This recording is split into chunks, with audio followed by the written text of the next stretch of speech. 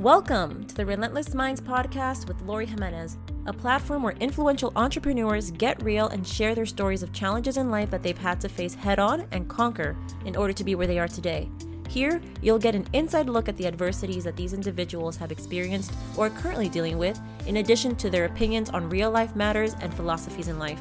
Most importantly, you'll learn what it takes to have a relentless mind so that you too can stay headstrong in your pursuit of a better future. In this podcast, you're going to get 100% authenticity from people that have figured out how to beat the noise that society creates and have a higher level of self-mastery. Hey, welcome back to my podcast, Relentless Minds. In this episode, I had the pleasure to speak with Christian Farris, who is a personal development coach, husband, and father. This episode was a lot of fun to do because we talked about everything from experiencing guilt, the toxic effects of society, conditioning that people experience due to their upbringing, and an addiction for approval that Christian realized later on in life that he had and learned to overcome. This intro was a little different because Christian and I struck an amazing conversation right off the bat, and so I just let it flow. Enjoy. What is up? How are you? I am great. How are you? Oh my God, I'm so excited. I just got my coffee because I'm tired. I got my bourbon because it's 6:30. That's perfect. Well, I want you to know that, because anytime that I'm going to engage with somebody, I'm going to spend some time trying to get to know them and follow their material a little bit. And yeah. So I've been watching your stuff and your material and even your guests and stuff. And you've got a great a launching pad. And here's why. Mm-hmm. There is so much talk about success and people making money and the cars and the houses and all the things that come with that. And what I've discovered, and this is what has actually turned into a full-time gig for me, is that people are good at making money, but they're terrible. And I don't mean to say, I'm not being mean when I say, but they're just terrible at life. Like somewhere along the line, of course, our generation, I don't know how old you are, but my generation and below, anywhere from that 25 to 45, our parents were super involved in their work. They were involved, they gave all of their time and energy into work and building their, mostly working for somebody, not really owning their own business, but they didn't teach it. Like they weren't involved in our lives in a big way. And so they taught us how to work.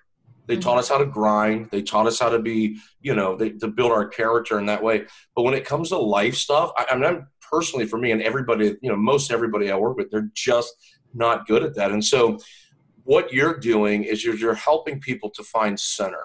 Yeah. And to learn how to become a good steward of their life. Because if they steward their life, everything else, when they start making money, when they move into relationships, like all of it changes for them. And you're helping them not get the cart before the horse. So like I watch young entrepreneurs go into business and they kick ass at it. They're great. They make a lot of money. They make it really fast, but they never learned how to steward life. And so that money and that success becomes their kryptonite. And it ends up becoming the thing that actually starts to destroy them. It actually starts to sabotage their own life. They start to self-implode, So anyway, that's what I've been watching. It's it seems like that to be the central core of what you're doing, helping people get healthy. Yeah. To move into that state of healthiness, emotional stability, and then being able to become successful. So it's really cool. I love what you're doing. Thank you so much. I appreciate that. And I appreciate your shout out too today earlier. Yeah. I was not expecting that. But yeah, to me, it's the healthy foundation is, that's where it all starts, because it's so important for somebody, especially with the age that we're living in now, with society being so toxic, like the social media and like just kind of opinions of other people. It's incredible to see how like insecure people are because of these pressures of the outside world, like especially for men, and how society creates this image of like how men can't even have emotions in a way. And it's sad to see that, and I think that's been around for a long time, but now it's publicized, like it's kind of just like really out there because your life is more out there in a way. you know? And so it's easier for people to attack you if you're not following the social norm. So, you know, for me in regards, and I bring the insecurities for males, but like even females, like they deal with so many insecurities, and it's crazy to see it. And like, I'm still in a journey of like assessing how I can really help people, you know? The best way I can approach it is by trying to put myself in their shoes, or seeing like when I went through a situation, because I have gone through like different things. And honestly speaking, like if you've gone through one challenge, that's sort of the way that you react, the way that you overcome it, like that can be transferred to other situations. And so just kind of having that self-awareness, like I know that I can make that impact and make that help people because of, you know, the background that I come from. So that's my passion for sure. Well, tell me a little bit about that. Like your background is like, what set you up for this? What set you up where you go, you know what, I've conquered this and I've had to push through this. And so this story of mine is actually going to be the thing that helps people are going to connect this. Tell me a little bit about that. So like my inspiration. Yeah. So, my inspiration came from a realization that people were lost, essentially. And what influenced me were books that I read, right? So I've always had this care and like love for people. I don't know if it was influenced by the religion I was raised in. Which was what? I've heard you reference that. Yeah, so they were Jehovah's Witnesses. Oh, interesting. Yeah, so they were. I was a Jehovah's Witness. I was born into this religion. You know, my sisters, my older sisters, my mom, like that was my family, my immediate family. My dad was never really involved in my family, or in my life, I mean. And so, you know, they were everything to me. And also the community that I built, like the community of like that the Jehovah's Witnesses, because they are very they're very sheltered. And so I grew up in that. And they teach you, you know, like love thy neighbor and this and that, and like, you know, following the example of Jesus. And so I'm not sure if that was where that foundation was laid, or if I just was, I feel like I'm definitely like that. I just don't know if that was really, I don't know, right? But I have a lot of love for people. But I went through a period in my life where when I left that religion, because I basically went through a lot of control. And I was not conforming to the regulations of the religions, specifically when it came to premarital sex. So I had like a boyfriend, right? And I really cared about this boyfriend. And so, you know, as teenagers do, we were participating in sex.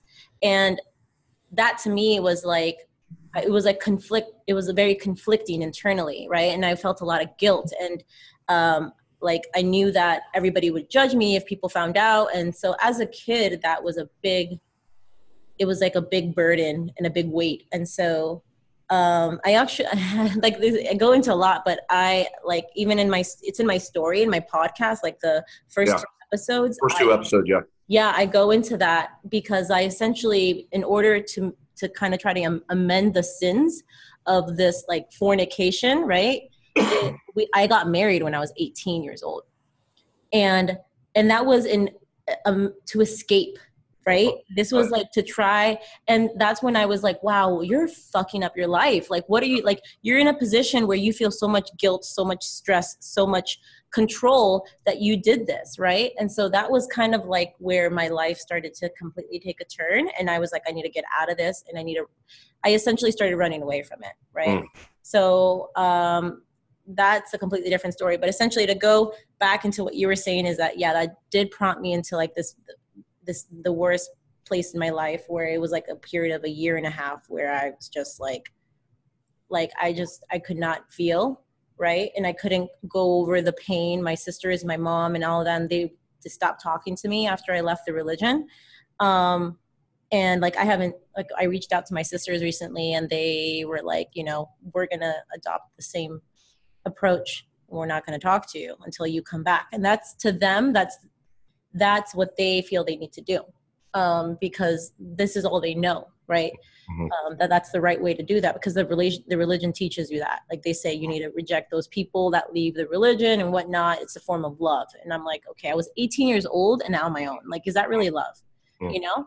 But essentially, when I started to improve myself after a bad relationship I was in, I started to really like just kind of question all my beliefs. And that period of growth, where I started to establish for myself my own beliefs, right? I started realizing that all these beliefs I had, these opinions on this, on that, they were influenced by how I was raised.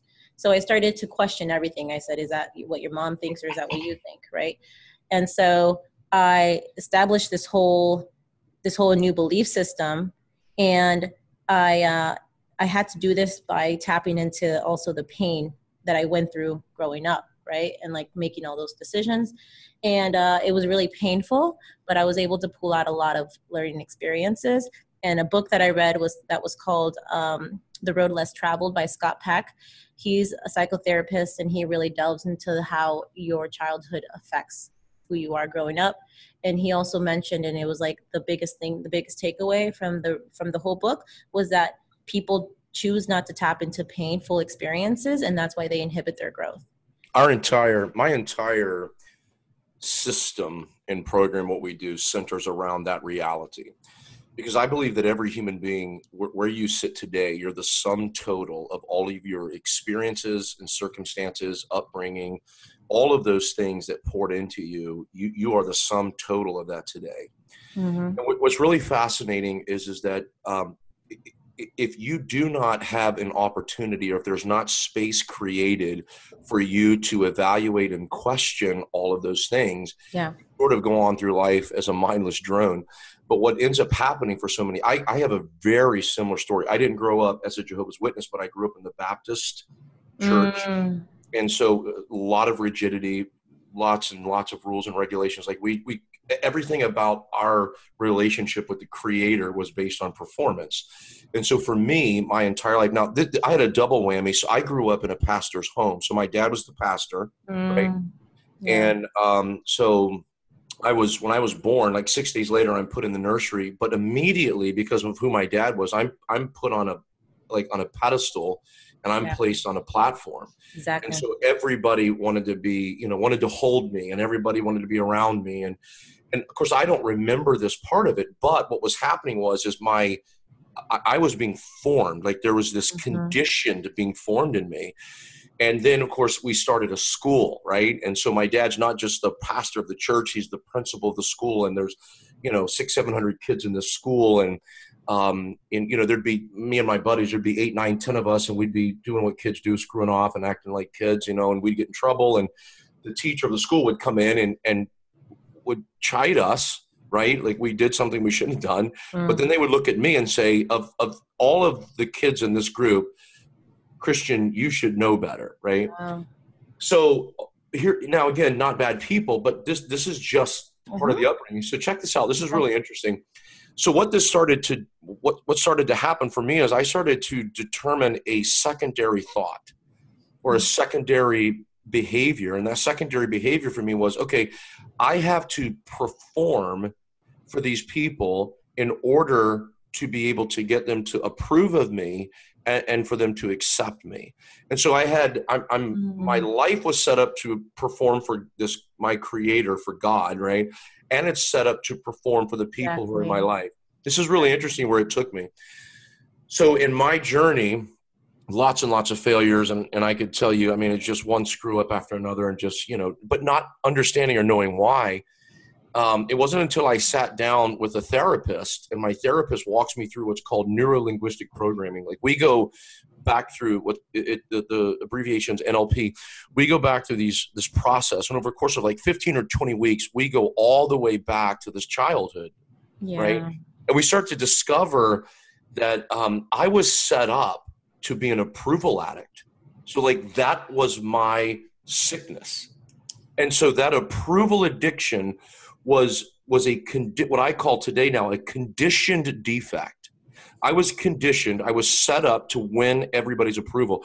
So as an adult, as a young adult, and then moving into adulthood, everything about my life was approval. So every girl that I brought into my life, it was because I needed their approval, not because I was set up and and trained to take care of them or to look out for them. It was all selfish. I needed their approval. Every business venture I went into, it was about approval. Every conversation that I had, I never went in saying, what can I give to this person or how can I help? It was, how can I leverage this person and get their approval? And so what was fascinating about that is that the end result for me was that, and that was the fear of failure. So I lived every part of my life encompassed in this fear of failure, because if I failed, I wouldn't get your approval. Exactly. And what's really interesting is that I don't think parents mean to do this. I don't think people mean to do this, but parents have a tendency to attach their ego to their kids and how their kids turn out. Right?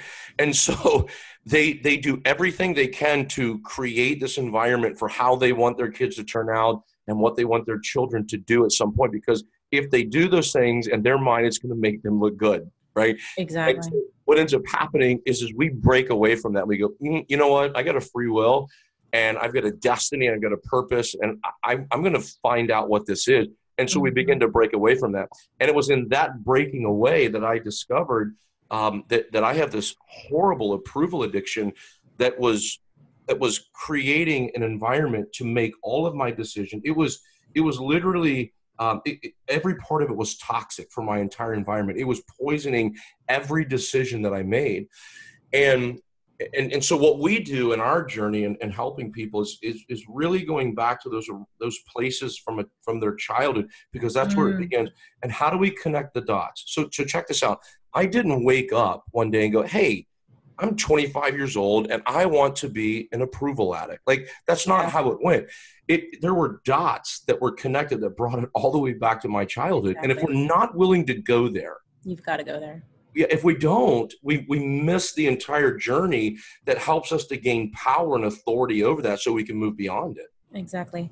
And you brought, and I actually wanted to contribute to that, because when it comes to parents, in addition to them trying to have these, perfect ideals for like their kids and how they need to be, I also learn, and I know this, that just like you and I grow up, right? Like you realize that you had this issue at 25 years old. Like, what if you didn't realize that? What if you didn't go to this therapist and didn't trail that back to your childhood? You would have been a full adult, like 30 years old, 34 years old, had your own kids, and then put that on them. So essentially that's also what happens, is that these parents, society, like they don't figure out what's going on inside of them, their insecurities, like these false beliefs that aren't theirs are their parents. Whatever baggage their parents put on them, they're now putting onto their own kids. Right. And so that's that vicious cycle. So we call those generational defects or generational curses. Mm-hmm. And so you have a tendency to carry out and live out what was carried out in you. Mm-hmm. And so they literally become generational. And a generational curse holds an incredible amount of power. And I don't know that we understand all the energy and the spiritualism behind that. Mm-hmm. I don't know that we ever will on this earth, but it is deep and it's profound. And it's not just hey, let's pray it away. Hey, let's read a book and it goes away. It does not work like that. It requires effort, and it requires somebody helping you walk through that to get to the other side. But Lord, I'm going to tell you something. This is going to blow your mind. I wasn't 25 when I discovered this. You ready? No. So I jumped into a marriage because I was going into ministry, and I couldn't have sex outside of marriage, and so I had to get married. And so I had a girl that I was dating for 4 months, and I'm like, hey, let's get married, right? And she was from a broken home and a lot of chaos, and so she was looking for stability. So it was an easy reel-in for me. So in the beginning, I was just so fucking selfish from the very beginning in reeling this girl in. And then I get married to her. We have 2 children, but we have nothing about our lives that are compatible. But I'm serving in ministry and I'm working in the church, and I want to make it work, because you'd be better off, in my world, you'd be better off killing somebody, for real. I'm not kidding. Like killing somebody and having a better chance of serving in ministry than getting divorced. Like, that was the unpardonable sin. I kid you not. So I hold on to this thing, right? But then another lady, there's this other woman who is like super productive and she's got all this initiative, and I feel like we're totally compatible. So I end up running out of this first marriage to jump in a relationship with this other girl, right? And so I wreck this marriage. I wreck my kids. My kids are 5 and 2, totally destroying that whole thing.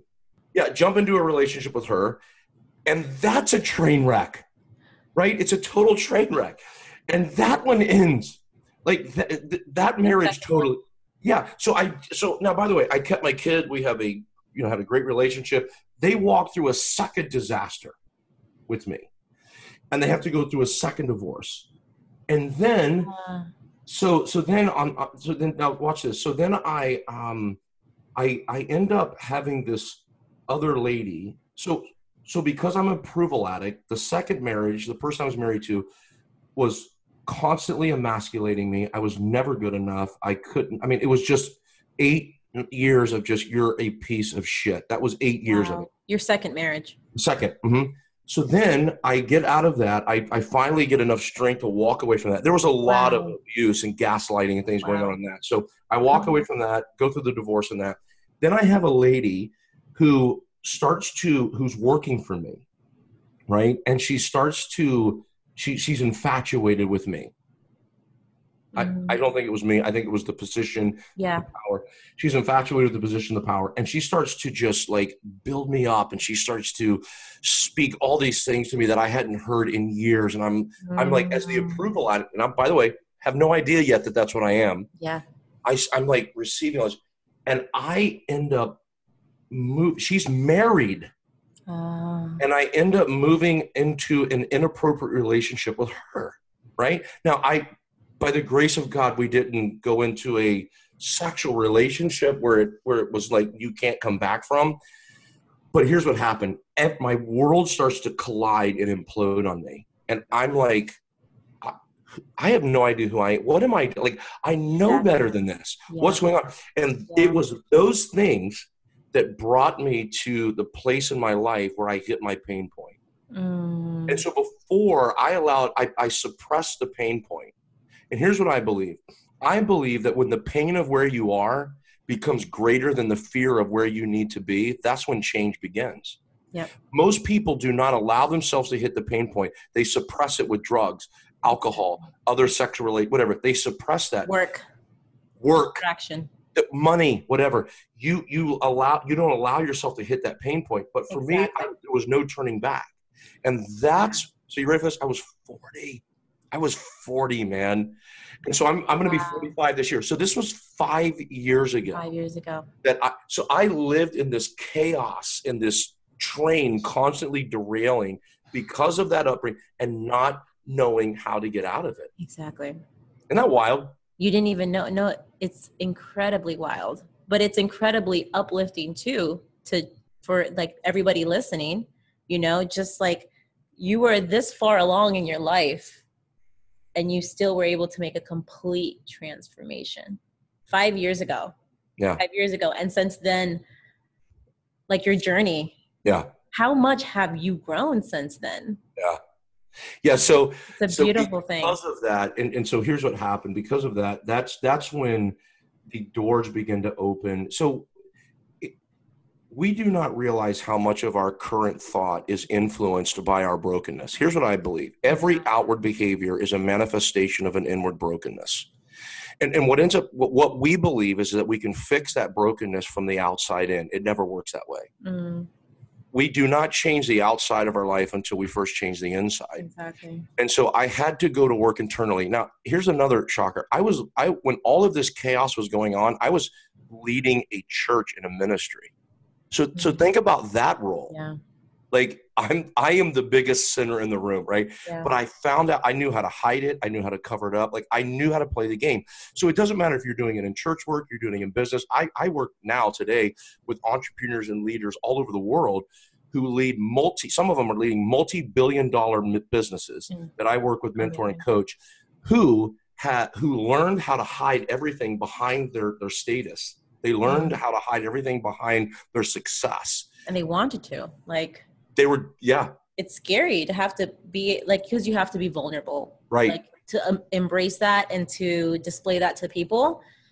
And these people in that position being that in itself is the problem too. Right. You know? But to your point, and I want your listeners to know this, that you are as sick as your deepest secret. And so everybody has a healing lid. And the problem with people, and the reason people cannot find healing, is because they hold on to secrets that they never confess. Confession is the gateway to healing. You cannot heal and will not heal beyond the thing that you're holding as a secret. And so when I sat in front of my mentor and I sat in front of my therapist, I literally confessed. There was nothing I held back.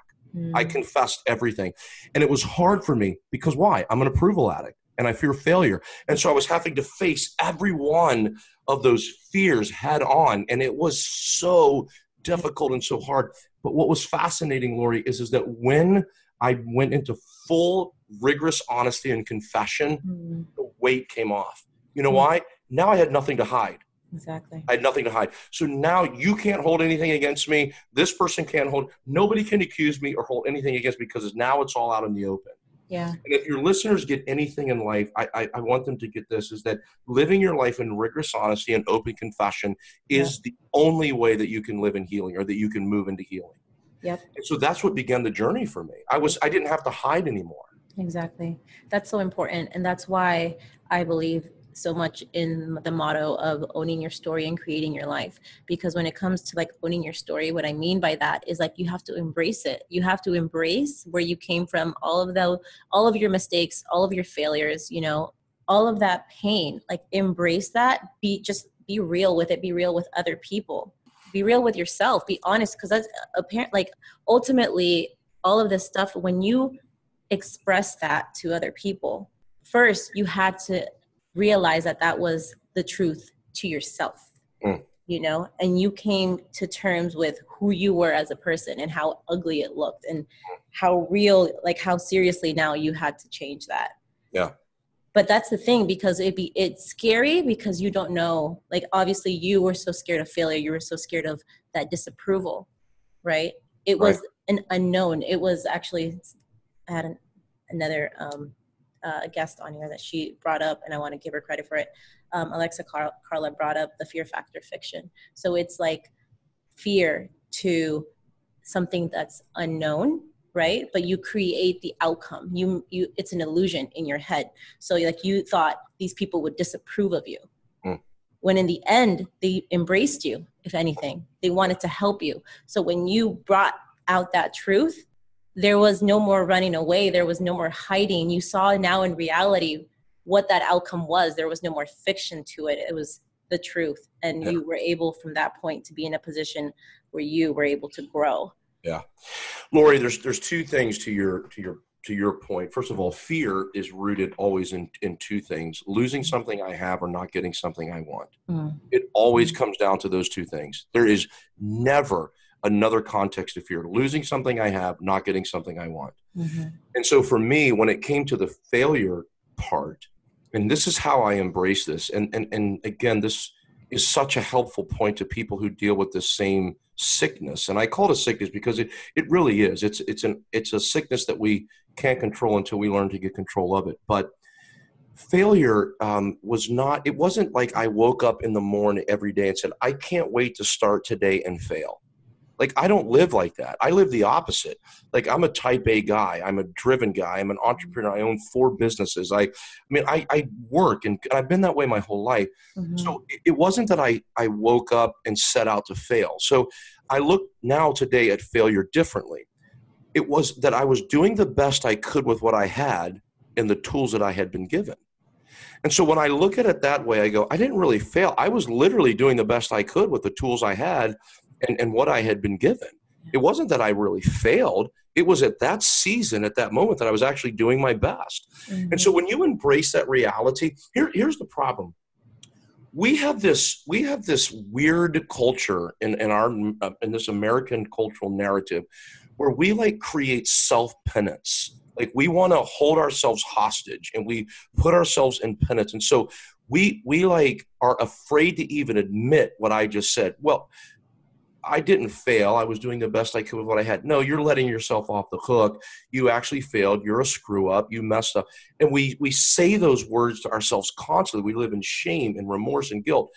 The reality is, no, you didn't fail. You were doing the best you could with what you had and the tools you've been given. Exactly. And when people embrace that, I'm telling you, there is so much liberty in that one reality. It takes the weight off, and you go, you know what? I can move beyond this because I wasn't failing. I was doing everything I knew to do. Exactly. And it's a perspective change. And so I don't have to live in the fear of that anymore. Does that make sense? Yeah, definitely. And that's the thing. It's like, you're like bringing it back to what you were saying, like when your childhood and your parents and like all of these influences of you growing up, like those are the tools you're giving. Those tools, that's what you're using to get through life, you know. And unfortunately, a lot of times those tools are rusty and they're broken, and they result in a broken and just a person that isn't living to their fullest potential, you know. And so in life, though, that's why we, like you and I, like what our mission is to help to replace those tools with tools that are more refined, with ones that are new, you know? Yeah, and not even just new, Lori. They're actually the right tools. Like I had people who gave a screwdriver and a hammer and a nail. And so they because of their upbringing, because of their belief system, because of their religiosity, they were giving me the wrong tools. And so we're not just helping you to refine your tools. You and I are helping people to make sure they're looking in their toolbox and go, if I'm putting a nail in the wall, I want to make sure I got a freaking hammer and I'm not a freaking screwdriver. And so we're helping them get the right tools. And that's what's so powerful about this mission that you're on, and that I want to just speak in you and empower you in what you're doing, because there are so many. Listen, there are enough gurus on the internet right now telling people the what. That it's just all over. That's the easy part. The what? Make the money, buy the cars, get the yachts, get the what. There are very few people who are conditioned and have the ability to teach the why and the how. Exactly. So important. So important to help people actually get to the root of the problem, you know, not just this is what you should be thinking, this is what you should be doing. No, go back. Right. Like, connect the dots. Question yourself. Exactly. And that's so important to me. And I mean, like, actually, and I wanted to talk on something else, because I know that you can speak to it really well, just by seeing your content. And that is when you were talking about the tools and how, like, you've just got to embrace that. Like, you got to be okay with where you are in life, in certain points of your life, right? And it comes down to also that art of like surrendering. What is your kind of like feedback to people in your own life when you had to really surrender? So the first question I think that everybody has to ask is, what is it that I'm surrendering to? And so surrender is a really big topic. It's sort of a sexy conversation. Everybody wants to talk about surrender and subject. You know, we throw these terms around, but we throw them around in the context of the what, not the why. So I try to get people to answer this question. What is it that you're surrendering? What's the why of the surrender? And why are you doing it? And what is it that you're surrendering to? And so this is a deeper, more profound, and somewhat philosophical part of the conversation. So here's how I teach it. That I'm surrendering to the reality that I only have been given control over two things in this world, my actions and my attitude. Now, I want you to stop for a minute, Lori. I want you to think about this. 100% of the chaos in your life can go away today if you adopt that reality and you live by it every day. I only have control over two things, my actions and my attitude. Stop in your own life and think about how much chaos and insanity has come to your life because you've tried to control the outcomes of things that you didn't have the power to control. And other people, and manipulating and wanting to manipulate the outcome. So here's the statement. The more you try to control what you don't have the power to control, the more out of control your life becomes. Exactly. And so the very first thing that people have to realize of what they're surrendering to is they're surrendering to the reality that I only have power. The creator of the universe has only given me power. And by the way, I don't care what you believe, the God of your understanding, I don't care what you believe, it's irrelevant. But whoever and whatever you believe in, you have been only given the power to control two things, actions, attitude, that's it. Try to name something else. There isn't. And I mean, but here's the thing. It's easy to say, try to embrace it. So think about the last issue of your life that created the greatest amount of chaos, and how much of that chaos came out of you wanting to control the outcome. Like I go through this constantly in my own life. So when we can surrender to that, the game. We are in a position to change the game. That's so important. Like, just kind of thinking back, I'm trying to think about that myself, about that outcome, you know, and I think that's a conditioned concept. Like, that's 100%. a conditioned belief, Of course. because it's like, you think kind of even going through life, it's like, at what point did you decide that or did you even think that you had the control of an outcome? Like is it like in social media and everything that we see, all these people like flaunting all of their stuff, and you see that constantly, and you start to think, well, if they're there, I can be there, and that's where I should be, and that's your main focus, and then you lose sight of what it takes to be there, you know, because everybody is only showing you that end result. It's not. I call that success porn or leadership porn, where we're lusting after everyone else's success and their leadership capabilities, and saying, well, and I've done this before. Like, I'm like, well, I'm smarter than them and I know more than them. Why don't I have more influence? Like, how can Grant Cardone host a thing of 35,000 people and my content's better than it? Like, you start to think that way, you know? And so, but here's the thing. Take this back and bring this all the way back to a personal place. Like, evaluate how many times you've done this in your own life with your family, with like relationships, in your own personal life, where you've tried to control outcomes. And here's what's fascinating about this reality, that if you feel or believe that you have the power to control outcomes, what you end up doing is you end up becoming a master at manipulation and manufacturing. And so this is why we manipulate. I call this emotional rape. I will force you or ask you or try to get you to feel something that I'm feeling, because I have a desired destiny for you and me together and collectively. So I will emotionally rape you until I break you down to get you to the point to feel and experience what I'm experiencing, because what I'm feeling is right and my outcome is the best, and I'm going to get you there. We live so much of our life in that context. Wow. I never even thought about it that way. Manipulation. I mean, because you're only focused on that outcome, and you're not really caring about, you know, even the people at the end of the day. You're not going along with just the journey and enjoying it as it goes, accepting the ups and downs and all of that. Correct. Huh. And like, you've obviously gone through this journey. You've had a lot of enlightening experiences and thoughts and everything. And so when it comes to, you know, you talk about, like, your blogs talk about like guilt and failure and arrogance and forms of addiction and all of that. And can you speak or share with us like how that inhibits growth? What part? And I'm sorry, repeat that part. Like, what inhibits the growth part? Say that one part again. So like the guilt, like feeling. Oh gosh, yeah. So again, we are conditioned to live sort of this life of penance. Like, so so every mistake that you've made, quote unquote, or failure, whatever you want to call it, that you've made in your life, we are conditioned to believe that we have to hold on to it. And so this is a really fascinating reality. There's two things that you have in your life. You have guilt and you have conviction. Okay. Guilt, I believe, comes from a if I can say it this way, but it's a very negative, I'm even going to bravely use this word, but a demonic sort of pull. It's a negative pull. Guilt makes you look backwards. And so if you look backwards, you always live in shame and remorse. Conviction is different. Conviction is actually a stirring of your heart that makes you look forward to your future and how things can be better. And so what happens for so many people is that they do not know how to decipher or to compartmentalize the two. So they feel, watch this, they feel comfortable in their guilt and remorse because in their mind, this is how they remain the victim. Yeah. People love staying the victim. If I stay the victim, I have an excuse for my behaviors.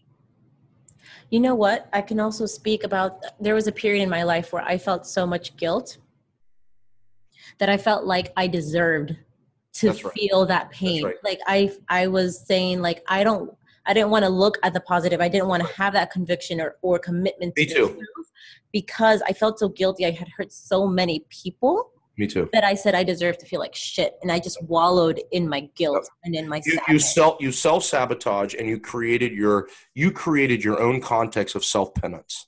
And by the way, watch this. Some people even move into self-emulation. And so this is where people, and I say this very sensitively, but this is why people cut. This is why people abuse their body. This is why people get involved in relationships that are illicit, that they have no business being in. This is why people drink, do drugs. They go beyond what is normal and what would be considered a just moderate living and social living. They go beyond it because that's how they punish themselves in this. And they don't even know they're doing it.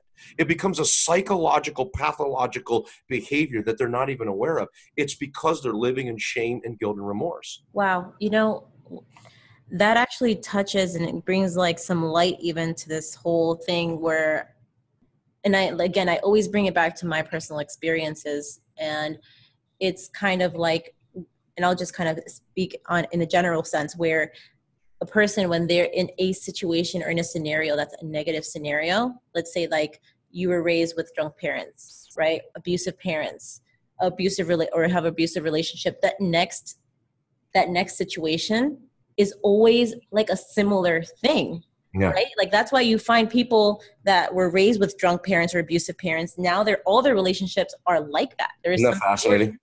And it's like, it has to do with, I mean, like, that's what I'm starting to understand myself, is like that internal guilt and remorse and just kind of like being in a bad place, not having any sort of value for yourself, not seeing the value in yourself, thinking that you deserve that throughout life. Yeah. It becomes a vortex. And what happens is all of your life, all of your behaviors, all of your relationship, they get sucked up into this vortex. And what's interesting about this is that people become, they self-victimize. And here's what's really interesting about becoming a victim or staying in or continuing to live in that victim role is that two things. If I stay a victim, I get to have an excuse for my behaviors, and I get to continue to elicit the sympathy of the people around me. And so they will not leave that victim role because those two things have become their way of life. Excuse for behavior, and I need to continue to elicit your sympathy for me.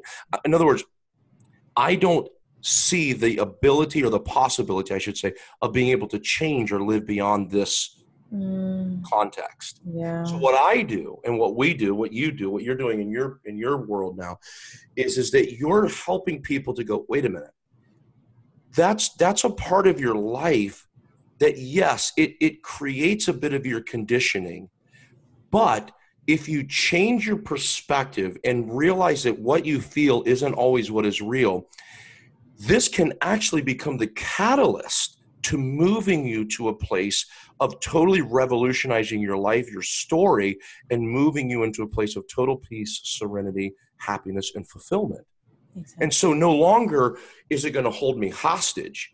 Now, because I'm changing how I see it, it is the catalyst to moving me forward. So all the listeners need to get this. My philosophy now in life is nothing happens to me, everything happens for me. So powerful. Nothing happens to me, everything happens for me, because it will be the rung in the ladder, the step in the stairs, the catalyst to moving me to the next level of my destiny and my purpose. When you put yourself in a position of being the victim, right? Saying that this happened to me, that happened to me, you would disempower yourself. You disempower your ability to get out of that environment because you think you have no control because it's all happening to you, as opposed to seeing it from a perspective of it's there for you to learn, and that's definitely a more empowering way to see that, because when you see it in that light, you start to say, okay, well, what can I learn from this? What can I take away from this? Now, where am I going to go? What am I going to do now that I have this knowledge? Yeah. As opposed to having to feel like of being attacked. Correct. Victims say it happened to me. Victors say it happened for me. But here's the thing. From the victim role, people who live in that victim role, when they say this happened to me, what they're doing is they're unwilling to release the indiscretions that have come against their life. So here's the reality. I want to be sensitive, and this is important for this conversation. There are true victims out there. I deal with people and work with people who were sexually abused by their father. Mm. The person that's supposed to protect them, take care of them, provide for them, that they trust, create an environment for the greatest violation of trust happened from their father, right? So guess what? They are a true victim. Yeah. Specifically, women that my wife and I work with today, they are true victims, right? And so, but what ends up happening, now I watch and work with people who move beyond it, and I work with people who refuse to move beyond it because watch this, staying a victim in their mind punishes the one who hurt them. So they think that they're continuing to, they're punishing that one. If I remove myself or go beyond this victim role, then in their mind, they think that they're justifying or they're absolving the sin that was brought against them.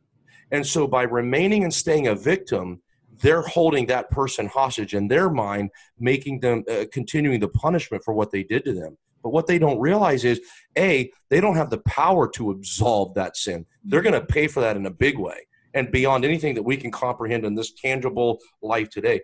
But secondly, it's not actually holding the person that victimized them hostage. It's holding the victim hostage. Exactly. Freedom happens when you're willing to step beyond that and you can honestly look at that person and say, you no longer have the power to hurt me.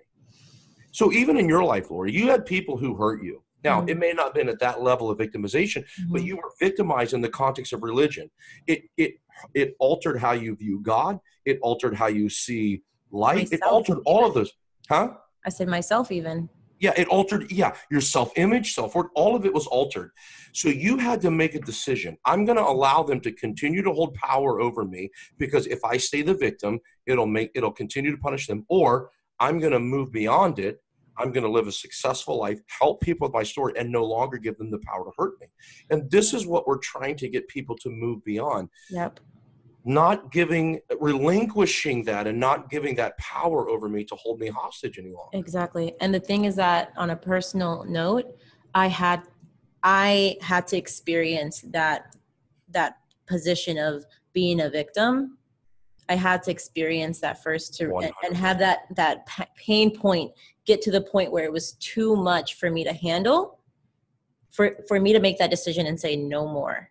Like 100%. I cannot live in this space. I need to make a decision. So like kind of just understanding other people too. It's like if you're in a phase in your life where you dealt with all of this pain, you dealt with all of this rejection, whatever it was that put you in this hole, it could be that, part of your whole growth and this realization of where you're eventually going to need to be, it could be that part of that journey is you needing to be in this space for just a little bit, but do not wallow in that space for too long, and definitely have people around you, embrace people, like share where you're at with people, like do not isolate yourself. Like, because for me, I definitely needed to have this and have that pain point get to a certain spot, get to a certain point. If not, I wouldn't have learned as much from everything, and it would have not been genuine. Like if it was people trying to force me out of that, like, it's so that's a great point. You're hitting something that your listeners need to know, because I watch this a lot is that we have a tendency sometimes to get to become the interference to people reaching their pain point, because we want something more for them than they want for themselves. Mm-hmm. Exactly. Parents do this all the time with their kids. Yeah. We do this with friends. We do this in relationships. We interrupt the pain point. Sometimes the best thing for people to do is to just get out of the way and let you hit the bottom. When you're on the bottom, the only place you have to look is up. Exactly. And so when you get to that point, now, okay, I don't want this in my life. And so the great thing about where you are today and where I am today is people got out of the way. They gave me space to hit my bottom, to find my pain point. And that was what became the catalyst to my hope and change. Exactly. Because that period in my life, I had nobody. Like my family members weren't there to pull me out of my hole. I had to literally kind of climb out of that hole myself. And along that climb, I got stronger. you Right. know? How do you feel today? So that was fully necessary. And that's why this is going back to that whole concept of where life doesn't happen to you, it happens for you. So I had all of these. Yeah. If, somebody could say, hey, why aren't your family members there or like helping you out or whatever? Okay. Yeah. But looking back, I'm like thankful because I would not have had the growth and to this extent if I didn't have, a higher mountain to climb. Right. Well, true loyalty is not defined by me being there for every situation or pulling you out of every situation. True loyalty is defined in that I'm willing to step away and let you discover your own truth for yourself, even if it means hitting your pain point, because I care more about your best and what's best for you and your destiny than I do even our communication, our quote unquote friendship. I'm willing to let you do that. That's true loyalty. Loyalty is so misdefined today. And it's a misguided concept. The people who I have in my life today are the ones who not only speak truth, but they're willing to get out of the way and let me hit bottom if that's what it takes. And so, and this is interesting, an interesting principle. We have this philosophy that we live by back and forth. We speak it once in love, and that's it. If I say it once, it's out of love. If I say it twice, it's out of control. And so if I speak it to them and they don't do anything about it, that's on them. I've already spoke the truth. I don't have to do it again, and vice versa. That's how we get out of each other's way. Does that make sense? Fascinating. That's an interesting way to see it. And I feel like it depends too, because I feel like sometimes some people, they come to you because they want you to tell them again and again, because they're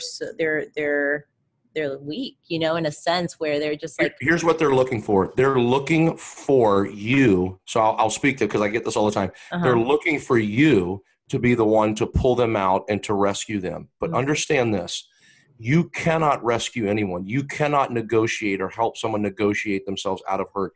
They become now you're there to walk them along the journey, but you cannot do for them what they can do for themselves. So the mantra is this: I will do for you what you can't do for yourself, as long as you do for yourself what you can.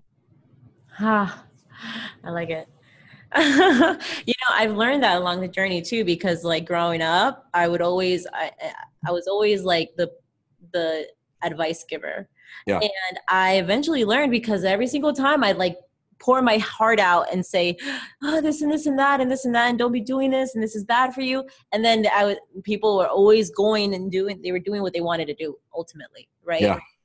And I just learned that early on. I was like, you can never never feel like you have that much influence where you're going to completely transform or change somebody's life. Well, so how I relinquish this is I go back to the first principle of I only can control my actions and attitude. And so the action is I'm going to speak the truth. The attitude is I'm going to love you through it. That's it. And I think I can't do anything beyond that. I think that's great. And that's your clients. Oh my God, that's probably why if anything, they open up so much to you, and you make more of an impact than trying to have so much control over whatever you feel you might be able to produce for them, because you give them their autonomy. They're able, you put that action and that responsibility in their hands. And maybe that's something that nobody else gave them in life. Maybe that's something they didn't even feel that they had. And you're here and you're saying, look, I believe that you have all the tools or ability to take that action and take control of your life. Yeah. And if you don't have the tools, I'll hand you the one that you need. Okay, here you go. What are you going to do with it? Yeah, and you're 100% right, Lori. That's articulated very well. That is the entire overarching theme of what we do. It's that I'm not here to do it for you. I'm here to give you the tools and teach you how to do it for you. Because watch it. If I do it for you, I've done nothing to help your life. I can't be your, I can't walk side by side and hand in hand with you for the rest of it. You have to come to the place in your life where you feel confident in doing this on your own. But I want to share this because I think it's so important. There is absolutely, let me say it this way. I'm sure you've flown on a plane before. Mm-hmm. The stewardess or the steward, they give the brief word about the oxygen mask on the if the plane goes down or if we lose oxygen, there's going to be a mask that comes out of the ceiling. What do they always say about that mask? They tell you to do what? Put the mask on first and then help someone else put their mask on. Well, what are they saying? You cannot take care of another person. First have taken care of yourself. Yeah. The best gift that you can give the world is not a big house, a lot of money, a nice car, thick bank account. The greatest gift that you can give the world is the healthiest version of you. And I say this all the time. It is impossible to give away what you do not have the capacity to give. The reason that relationships, marriages, businesses, the reason that these things are failing all of the time is because two unhealthy individuals come together and try to form a healthy whole. It never works. No. We're asking people to give away what they don't have the capacity to give. Exactly. And so the call is this for everyone. Before you start speaking into people's lives, before you try to be in a relationship, before you get married, before you enter, become the healthiest version of you so that when that time comes, you have the capacity to give away what is needed to be given in that relationship or that business venture or whatever the case may be. And I think ultimately in all of this conversation, ultimately it comes down to my passion and my desire is to help people put the oxygen mask on. They find individual health and they find the things that they need so they have the capacity to give away what the rest of the world needs. Exactly. And when you learn this and when you discover this and you become that, you become a world changer. You become a true influencer. Exactly. And to speak to that too, I also recognize that, and I want to share it, like, because people need to hear it, is that you're never going to get to a point where you're going to have it all figured out. You're never going to get to that point. You're going to if you're going to be living life and you're going to live life the right way, you're going to constantly be growing and progressing in life. Right. And so, but you've got to, in relationships, right, there are certain things though, you've got to have figured out before you get into a relationship. When it comes to speaking to other people and trying to influence them, there are certain things, foundational things that you need to have figured out before you go and do that. But you don't have to have it all figured out. You can still be growing and learning along the way. If anything, that is going to help people connect to you even more because you're in this journey with them. You're just maybe a little farther along in this journey. Well, you know, I'm 40. I'll be 45 this year. I have an 82-year-old mentor. I check in with my mentor every week of the world. And here's what I say often, Lori. I say, is there anything about my life that you see that I need to be working on or I need to change? Yeah. And so the reason that I do that is to your point is because I cannot assume that I have reached this pinnacle of health and this pinnacle of spirituality or pinnacle of whatever, wisdom that I don't need to continue to grow and change. So today I checked in with my mentor today, and all I said today was, "Hey, checking in. Life is good." And sometimes, by the way, my mentor is an 82-year-old woman. I call her the Oracle.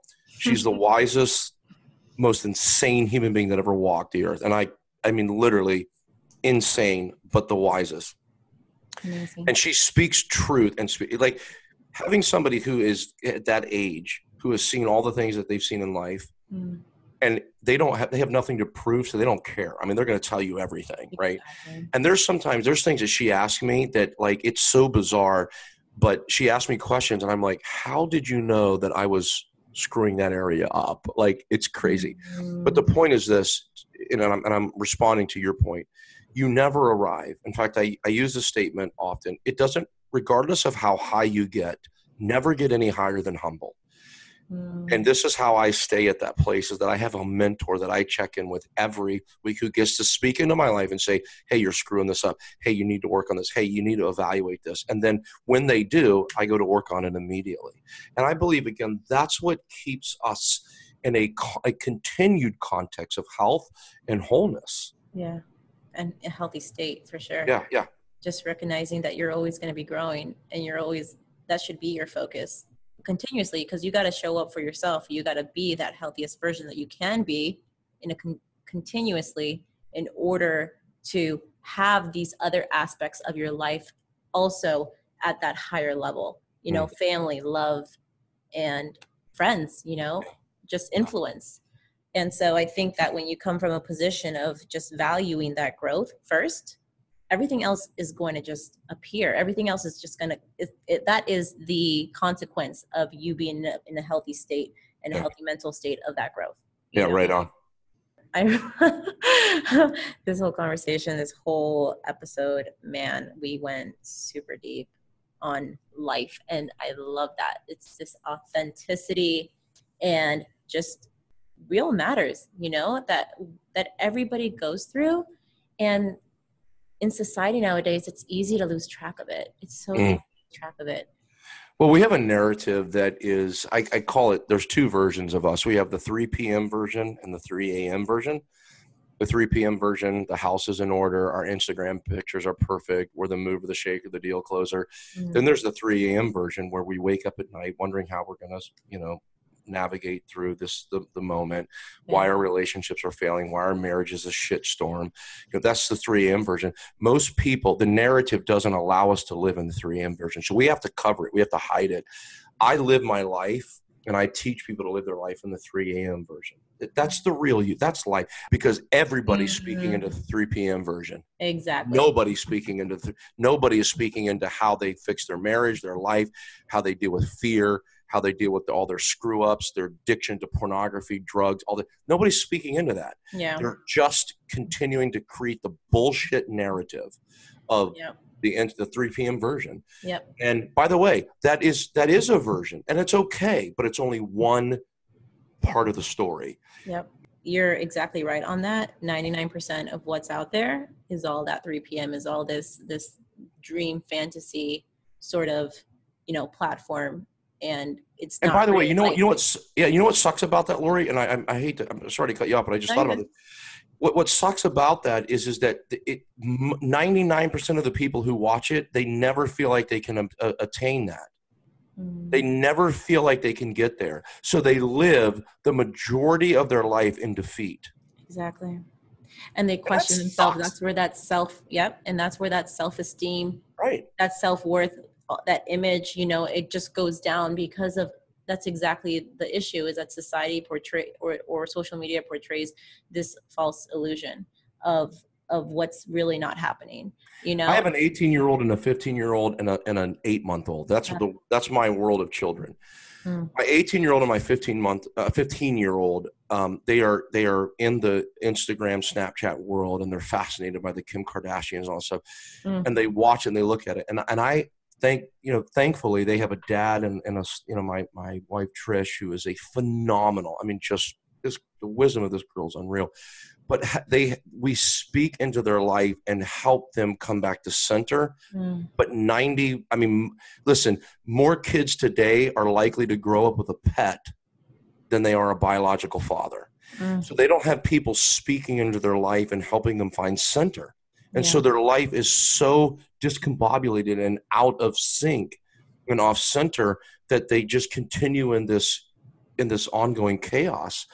But you are I don't know how old you are, but I will tell you this, you have to look at your influence, and your influence, don't look at it in the capacity of what you see right now.